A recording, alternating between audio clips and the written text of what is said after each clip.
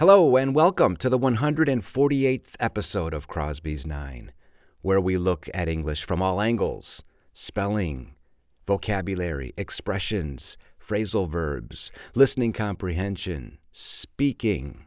Remember how you can improve your speaking by imitating me. So, what's happening around the world? Yesterday, I was speaking to my brother about the recent banking crisis that is taking place in the United States, or that was taking place in the United States.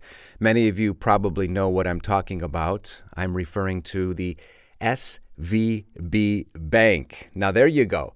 There is a great way to practice your letters. SVB Bank. What does SVB stand for? SVB stands for Silicon Valley Bank, which became the largest U.S. financial failure in more than 10 years. It was the 16th largest bank in the U.S. And when my brother and I were speaking about this, we were asking ourselves, when will the other shoe drop? Please repeat. When will the other shoe drop? So we are waiting for the other shoe to drop. Again, please repeat.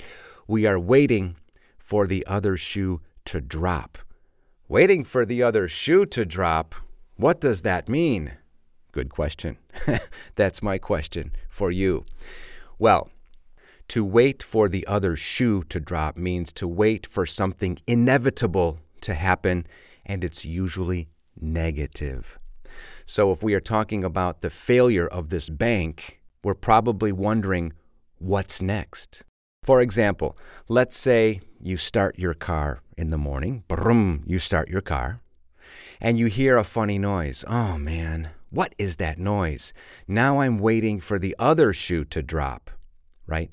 So you hear a funny noise in your car, and you're expecting something negative to happen after that. For example, the car is going to break down. Oh, what a great phrasal verb, to break down. If something breaks down, it slowly becomes inoperable. Or not necessarily slowly, it can happen quickly. So if you hear a funny noise in your car, you're probably waiting for the other shoe to drop. You're probably expecting something even more damaging to happen to your car. Or, for example, let's talk about the business world. Let's say that they lay a lot of people off at your company. Please repeat. Let's say they lay a lot of people off at your company. What's the phrasal verb there? To lay off. To lay somebody off means to fire somebody. To make somebody redundant. To let somebody go. I love all the different ways there are to talk about firing somebody.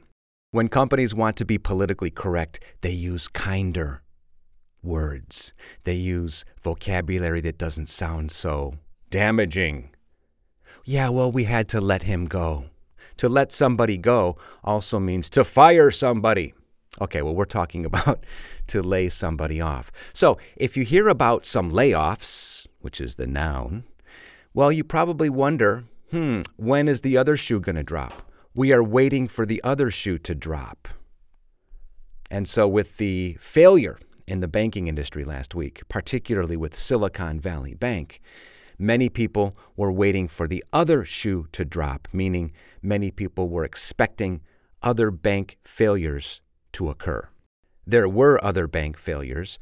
Another bank called Silvergate folded last week as well. Please repeat. Silvergate Bank folded. Silvergate Bank folded. What's the verb? To fold. Now, many of you know the verb to fold. That's what we do with towels or blankets or sheets. You take something large and you fold it into smaller sections. Fold, in this case, means to fail as a business. If a business folds, it means that the business fails. The other shoe did drop last week when Silvergate Bank folded. And I imagine many people are waiting for the other shoe to drop in the world of Facebook or Meta or Instagram or WhatsApp, because last November, Meta laid off 11,000 employees. So back in November, many people were probably waiting for the other shoe to drop. And, as a matter of fact, the other shoe has dropped because just last week, Meta has announced plans to cut 10,000 jobs. Wow. By the way, how do you spell shoe? S-H-O-E. Is there a different way or another way to spell shoe? Yeah, there is. S-H-O-O. Shoo! Shoo, shoo, shoo, shoo, shoo. This is what we say when we want to make animals or insects go away. Do you know what I mean? Have you ever gone to a picnic and all of a sudden there are lots of bees or flies everywhere? Shoo, shoo, shoo. Get away. It's like driving something away. To drive away is to force somebody to leave by making a situation unpleasant. Please repeat. The store's high prices are driving away customers. The store's high prices are driving away customers. So the fact that this store has high prices means that they are preventing people from shopping there.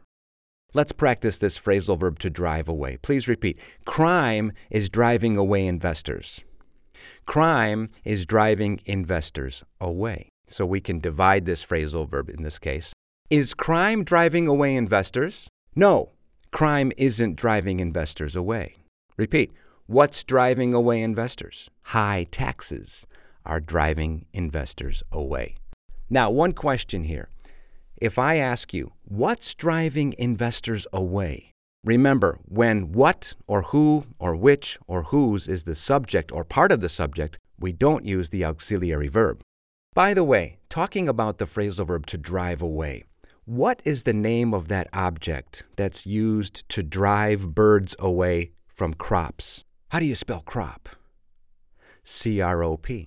Remember, a crop is a plant that can be grown and harvested and sold for money, for profit. Like corn. Corn is a crop. Wheat is a crop. Well, it's a scarecrow. Remember, a scarecrow is the object that's used to drive birds away from crops. Remember, a typical scarecrow looks like a human being. Farmers put scarecrows in their fields to drive away birds because it looks like a human being, but they don't always have to look like human beings. I have used CDs as scarecrows. Please repeat. I have used CDs as scarecrows. I take a CD, I tie it to a stick, and it serves as a scarecrow to drive away birds. Why would I want to drive birds away from my yard? Because I planted grass seed. So the scarecrows, in this case the CDs, prevented the birds from eating the seed. Every time I think of a scarecrow, every time, I think of the movie The Wizard of Oz. When did The Wizard of Oz come out? Do you remember? Phrasal verb to come out. When did the movie The Wizard of Oz come out? Well, The Wizard of Oz came out in 1939. Please repeat. What did the scarecrow want? Do you remember what the scarecrow wanted? A brain. Remember in the movie, the scarecrow wanted a brain. Please repeat. What did the Tin Man want? Do you remember the word Tin Man? 2 words here. Tin Man. What did he want? Do you remember the man made of tin? T-I-N? What did he want? He wanted a heart. And the lion. What did the lion want? He wanted courage. Anyway, that is all the time we have for the 148th episode of Crosby's 9. Thanks for tuning in. I'll see you soon. Bye-bye.